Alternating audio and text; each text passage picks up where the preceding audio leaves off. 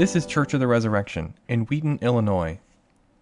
This week's sermon is by Scott Cunningham and is part 3 of our Why Church series. So earlier this year, my family and I were walking at Blackwell Forest Preserve, which is right over here in Winfield, and my son was about 20 months old. And we were walking around, and he ran into the woods and started playing this game of picking up rocks and setting them on this random log, which was like the best game ever for him. So he did that for a really long time, and after about 30 minutes, we had to go. So we were like, James, come on, buddy, let's go. And without even looking at us, he just went, bye-bye, Dada, bye-bye, Mama, and just kept on putting rocks in the log, which basically meant, I'm fine, y'all can leave. Like, yeah, that's cool. So as an experiment, we were like, wow, that hurts, you know. We kind of started walking away like, bye-bye, James. And he kept on going without looking at us, bye-bye, Mama, bye-bye, Dada. Until we got so far away, we'd like left our 20-month-old in the woods, and we were like, okay, we have to go back and get him. And that night, we were eating dinner with some friends, and we were laughing about it, because like, man, my son's ready to be raised by wolves at like 20 months old. I was having these visions of him at 16 being like, Dad, where's the keys? Bye-bye, Dada, you know, like, peeling out of the driveway. But my friend was a psychologist. And she immediately said, oh, no, that's not him being wayward or stubborn or whatever. That just means he feels safe enough to take risks. And then she said, that means he's securely attached. And I was like, huh? And then she went on to explain to me the theory of attachment theory in psychology. Now, just up front, I'm not a psychologist. So I apologize in advance for presenting this imperfectly if I do. And I also hope that if you're not a psychologist like me, this makes sense, okay? So here's how she explained it to me. Attachment, as it's defined, is a deep and enduring emotional bond that connects one person to another across time and space. Attachment theory is a concept that concerns the importance of attachment, as defined like that, in regards to personal development. Specifically, it makes the claim that the ability for an individual to form an emotional and physical attachment to another person gives a sense of stability and security. So the essence of this is that we as humans are created to bond to one another. We're meant to feel attached. This works for friends, spouses, parents, and children, teammates, whatever. And my friend explained to me that there are 3 main types of attachment. The first is secure attachment. This is where you are perfectly secure in someone else's devotion or love. Even if they're away, you don't worry about it. You're safe in it. You're stable in it. The second is anxious attachment. This is where we constantly question whether somebody loves us or not, or if they're going to leave all of a sudden. This is where we send that text message, and then we wait with a pounding heartbeat to see if they're going to respond or what they're going to respond. We've all been there. That's anxious attachment. And finally, there's resigned attachment, which is basically giving up hope, where it becomes yeah, they don't care about me anyway. I've thrown in the towel in that relationship because I know they're not coming back. Now, if you're a human being like me, you've probably experienced all 3 of those on a spectrum. I have. But I don't bring this up today to do a psychology lesson because I'm not the person who should do that. I bring it up because I don't think there's a better way to grasp or feel what's going on in John 14. Okay, let me explain what I mean by that. When Jesus began his ministry, he befriended all these disciples, and literally, for 3 years, they didn't leave his side. We're talking like band of brothers. We're talking they cried with him, they laughed with him, they ate breakfast with him, they loved him. But after 3 years, Jesus says, by the way, guys, I'm about to leave. And oh yeah, where I'm going, you can't follow me anymore. In fact, John 14, so John chapter 14 to John chapter 17, if you have a red letter Bible, is probably just like all red. Because it's Jesus' huge final farewell speech to his disciples. It's like his last words. And I think attachment theory is helpful, thinking about this idea, because Jesus' departure, when he breaks this news, brings up massive separation anxiety for his disciples. Him being physically gone is a problem. They'd grown attached. They were close to Jesus. They had access to him. He was right there. And then he's like, I'm peacing out. And I think if we're honest, I think that is a problem for us too. The physical absence of Jesus. I cannot be the only person in this room who's ever thought this entire Christianity thing would be way easier if I could just go to Eclectic and eat banana pancakes with Jesus, ask him a few questions. What did you mean here? Can you just help me in this bit? In Jesus' absence, we can experience those different kinds of attachments to God in our relationship to God. So we can be anxiously attached to God, where we wonder, is he here? Is he going to leave me? Do I actually know him? We pray like we're sending up a text message. We wait for a response with a beating heart. Is God going to respond to me? Does he care about me? We can be resigned in our attachment to God. This is kind of like waiting for Godot. God's away on business and doesn't care about us anyway, and he's never coming back. Might as well just go look for something else, type of an attachment. But the beauty of this passage, why I think it is so awesome, and it has blessed me so much this week, is Jesus knows that's a problem. He knows that that's an emotional issue. Notice he doesn't rebuke the disciples for feeling that way.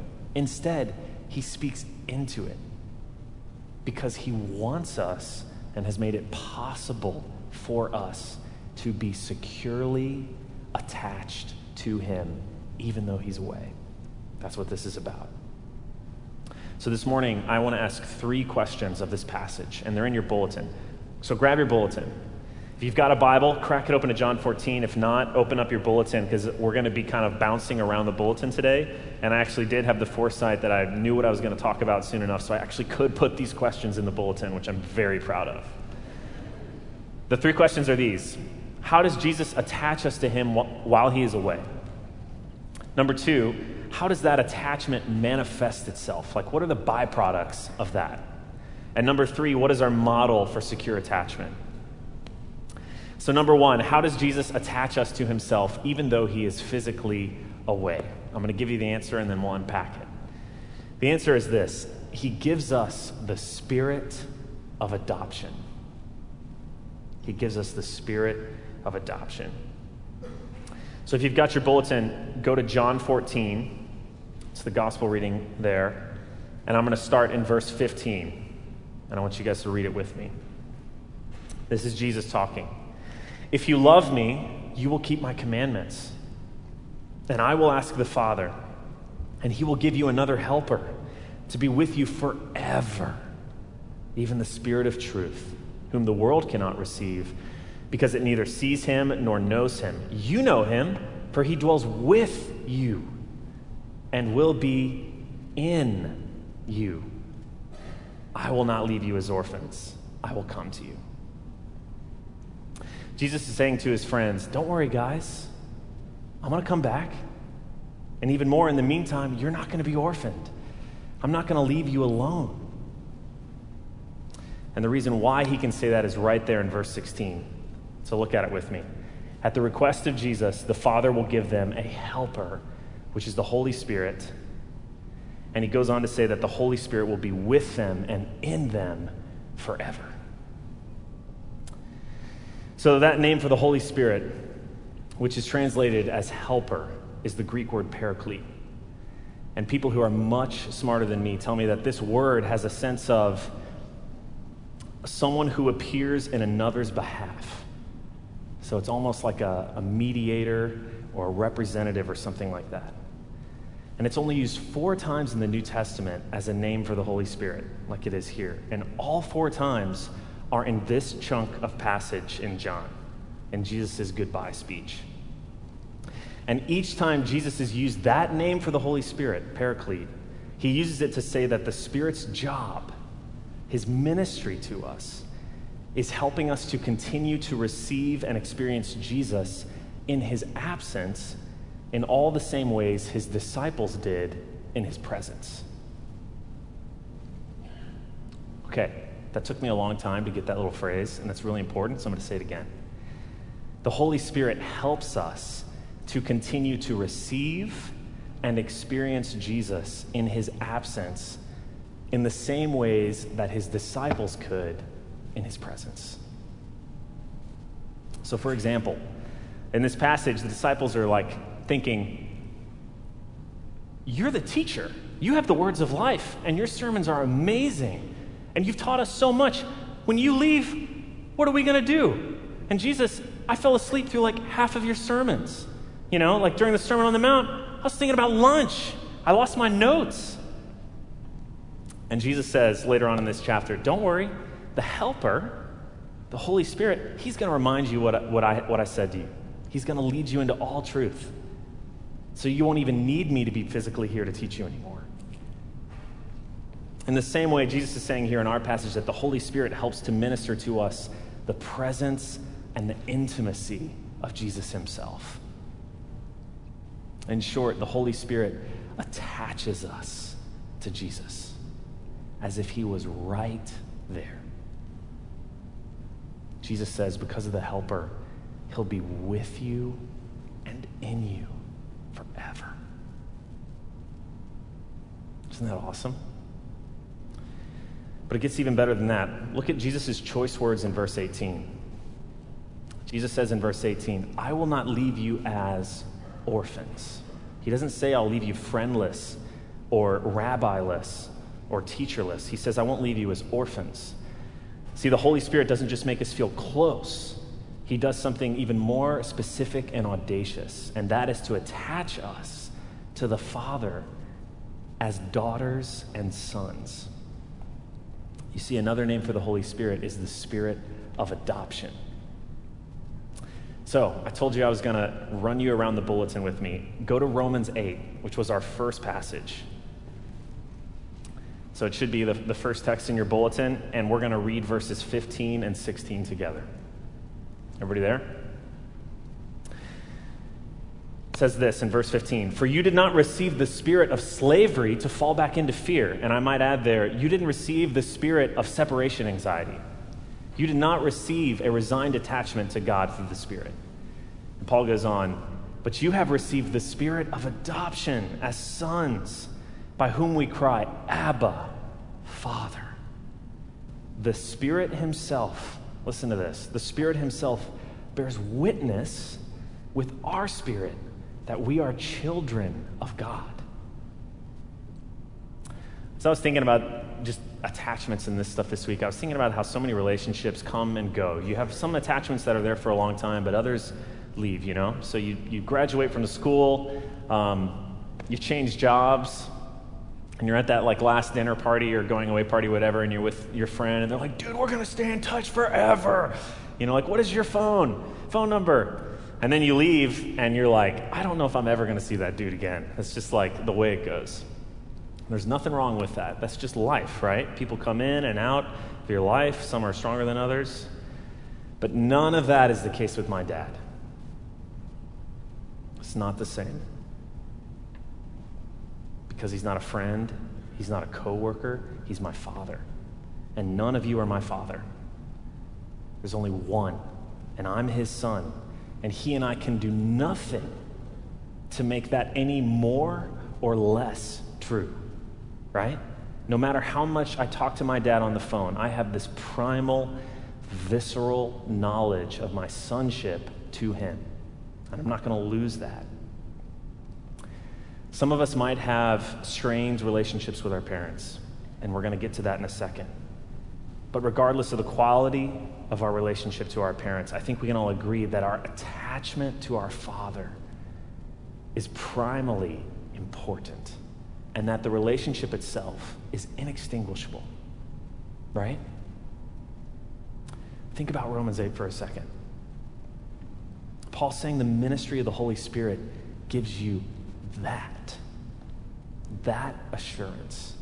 And there's nothing in any other philosophy or religion in the world that comes even close to this. Paul says, Abba, Father. Did you know that Jesus, no one before Jesus, ever said Abba, Father personally to God? He's the only one. Something else I learned this week, which is pretty cool, is that Jesus always prays and says, "My Father," when he prays. He doesn't include anyone else when he says, "My Father." So he never says "our." He teaches his disciples to say "our Father" amongst themselves, and that's revolutionary, and we'll get there in a second. But he never includes him. Jesus' relationship to the Father, his sonship, was unique. And that's why people are always so thrown off in the Gospels. If you've ever read the books of the Gospels, people are always like, "Dude, what are you talking about? Who's your father? Why do you keep saying that? That doesn't make any sense. Nobody talks like that." And Jesus gets into these kind of like arguments with people because they don't understand why he's saying Father. Jesus' relationship to God was revolutionary. He was a legitimate son. So do you realize what Paul's saying? He's saying that in the Holy Spirit, we are adopted into that family. We legitimately, think about attachment theory, joined that deep, enduring, inextinguishable bond with God. That's crazy. I imagine the disciples being around Jesus and hearing him pray and talk about his relationship to God this way would be like being around people you love, but you have like a mad family crush on their family. You're like, your family's so awesome. Wish I was part of that family, you know? Like, I wish I was that securely attached to my dad. How shocking it must have been for the disciples then to learn that they would be adopted. Right? It's like, you're in. How shocking, how amazingly overwhelming must that have been? To be like, I get to come into that? That's why Jesus can brazenly say, "I'm going to leave, but you're not going to be an orphan. I'm not going to leave you as an orphan." And that's also why he can say, which this has always blown my mind, that it's better for him to go. Before, you had to be in the same house to hear him teach. Like, actually. You had to be walking alongside the road with Jesus if you wanted to have a conversation with him. But Jesus is saying through the Holy Spirit, not only can you be attached to him anywhere, so in Beijing, the Andes, Berlin, DeKalb, Texas, not only can you be with him anywhere, we are brought to a higher degree of attachment, a more profound, emotional, deep, enduring bond, the attachment of daughter or son. So how does Jesus securely attach us to himself? He gives us the spirit of adoption. That's number one. Number two is this. The question is, how does that attachment manifest itself? So what does that look like when we experience that? The answer is this: love and obedience. Love and obedience. Okay, go back to John 14 in your Bible or in your bulletin. We're going to read through the rest of it. And I want you to look for the two themes or words of love or obedience when we're going through this. It's not going to be hard to find. So I'm starting in verse 20. So this is John 14, starting in verse 20. "In that day you will know that I am in the Father, and you in me, and I in you. Whoever has my commandments and keeps them, he it is who loves me. And he who loves me will be loved by my Father, and I will love him and manifest myself to him." Judas, not Iscariot, said to him, "Lord, how is it that you're going to manifest yourself to us and not the world?" Jesus answered him, "If anyone loves me, he will keep my word, and my Father will love him, and we will come to him and make our home with him. Whoever does not love me does not keep my words. And the word that you hear is not mine, but the Father's who sent me." So our secure attachment by the Holy Spirit manifests itself in love and obedience. To begin with love, we're adopted into that hurricane of familial love, which is constantly being shared between the Father, Son, and Holy Spirit. I love verse 21.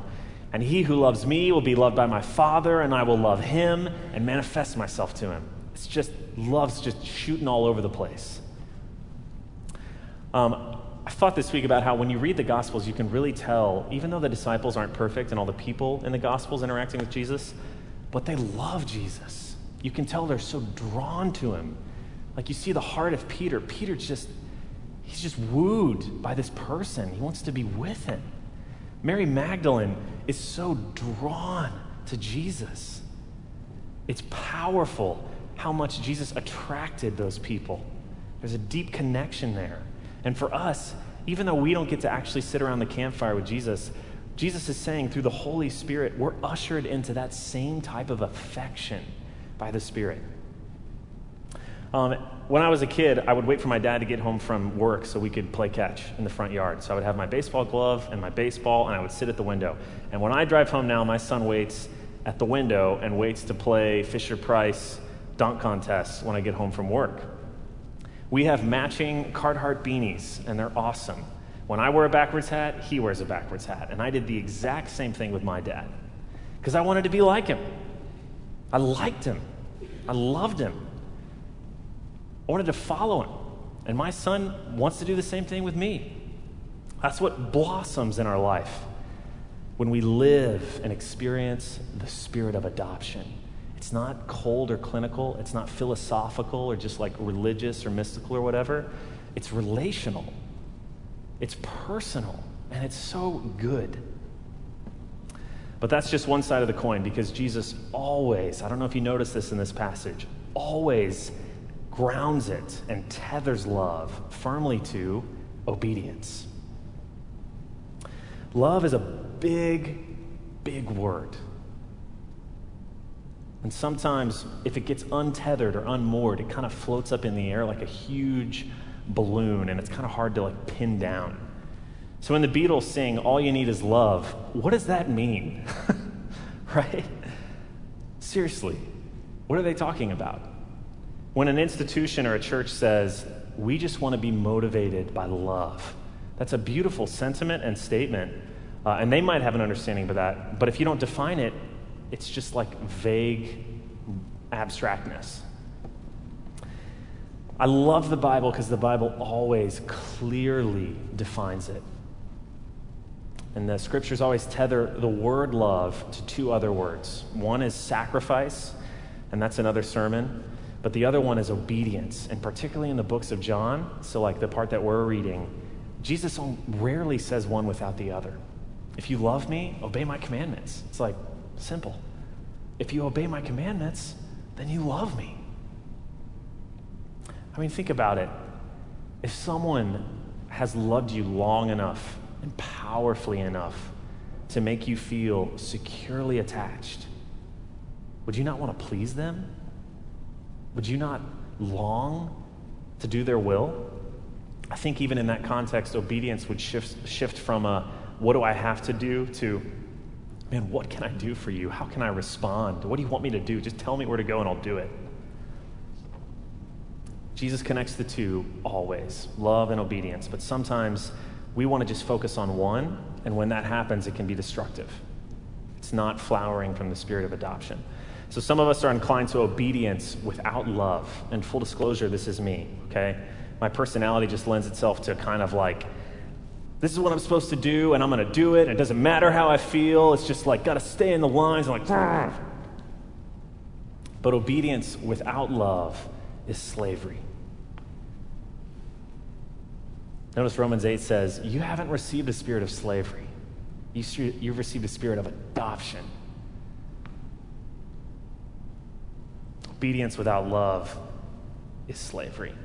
Religiosity at best.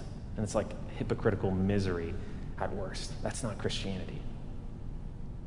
But on the other hand, some of us are inclined to just focus on love without obedience.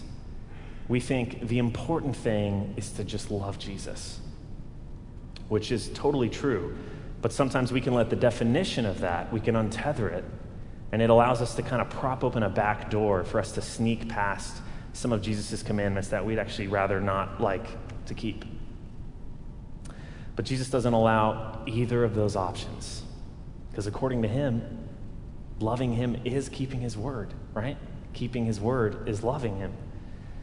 So if we let our relationship to God be defined by just one of those, it can be destructive. Love is defined by obedience in Jesus' mind. Obedience is defined and marked and just lathered over in love.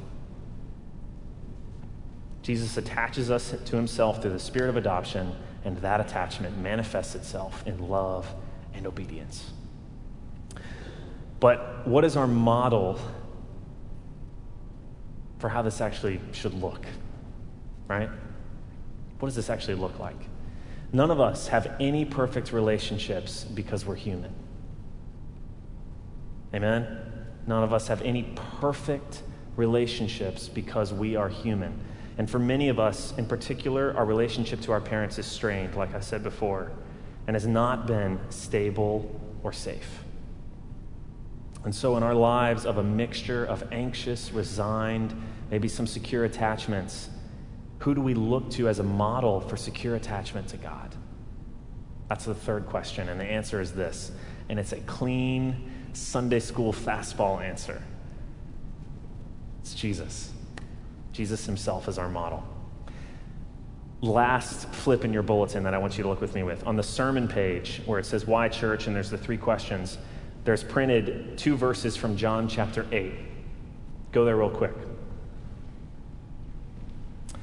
So I'm going to read John 8, verse 29.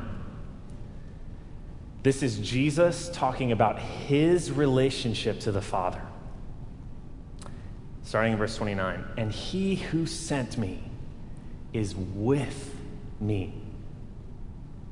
He has not left me alone. For I always do the things that are pleasing to him. Isn't that beautiful? Do you see everything we just talked about there? Jesus is nothing if he is not securely attached to the Father. There's no shade in his mind. God's with me. The Father's, he's right there with me. And you know what? I love him. And I want to obey him. I spend my time doing things that please the Father because he hasn't left me as an orphan. Jesus became a human, and therefore he understands this dynamic that we feel. He does. He was a human. He was just like you and like me. And yet, he is rock solid, iron and steel, securely attached. The Father did not leave Jesus as an orphan either. And it overflows in love and obedience. I have another psychologist friend. By the way, I don't usually talk about psychology this much. This is like the most I've ever done anything with psychology. But I've just had a lot of conversations with psychologists recently. But anyway, she was explaining to me that when we experience trauma, sometimes we need what is called a corrective experience to help heal and restore damaged trust or to heal a deep wound. So for example, for someone who has been really hurt by men, it often takes a corrective experience from a good man to restore that trust that men are not all oppressive. Brothers and sisters, the Father sent the Son to be a corrective experience for the whole world. If you've heard everything we've been talking about this morning and you're like, yeah, I love what you're talking about, but I've never experienced anything like that. You don't know about my attachments and my relationships. If you're thinking that this morning, that's totally okay. Welcome to the family. That's why Jesus came. To be a corrective experience, an example for the life of the world. And all of this is possible because Jesus went to the cross. You see, we're not by nature children of God. The Bible teaches that we actually were separated from God and not attached because instead of love and obedience, we disobeyed and hated God. But because of the grace of God towards us, the Father sent the Son, like I said, into the world who willingly experienced that separation in our place on the cross. I mentioned before that Jesus is the only person in the Bible, until he gets there, who says, Abba, Father, to God. But did you also know that in every prayer, you can check me on this, I think this is true, in every prayer, Jesus prays to the Father. In every single one, except for one. except for the time when he was on the cross, and instead of praying to the Father, he prayed, my God, why have you forsaken me? Why are you so far from the words of my groaning? From Psalm 22. Jesus became like us in our separation on the cross so that we might be attached to the Father. Just like him, through the power of the resurrection and the Holy Spirit. That means our attachment to God is as strong as the cross and resurrection of Jesus. Amen? That is good news. I've been so encouraged by this passage this week. I've been convicted by this passage this week. Like I said, I've realized I don't think I think of myself through the spirit of adoption. I lend myself towards duty and obedience, but it's kind of like, this is what I'm supposed to do, and blah, blah, blah, blah, blah. And it's driven me to just ask for the ministry of the Holy Spirit to minister to me the spirit of adoption. And it's really blessed me. So if, like me, you're here this morning and you're thinking, I have an anxious relationship with God. I'm never quite sure if he's there, if he cares about me, or you have a resigned attachment to God. Maybe you're just like, man, I feel like God stopped caring about me in my life a long time ago. Then I would encourage you to, like me this week, ask for the ministry of the Holy Spirit, the spirit of adoption. You can't fabricate the spirit of adoption. You can't manipulate it, but you can ask for it. Jesus specifically wants you to ask for it. And he says, of all things, God is a giver of gifts. But you know the gift he loves to give? His Holy Spirit to anybody who asks. Ask this morning. If all this is true, and we believe it is, it means that Jesus is here right now. He's literally here. He's close. He has made it possible, and he wants us to be securely attached to him and to the Father. Jesus said, I will not leave you as orphans. In the name of the Father, the Son, and the Holy Spirit. Amen. Thanks for listening. Our vision at Church of the Resurrection is to equip everyone for transformation. As part of that vision, we love to share dynamic teaching, original music, and stories of transformation. For more of what you heard today, check out the rest of our podcast. To learn more about our ministry, visit churchres.org.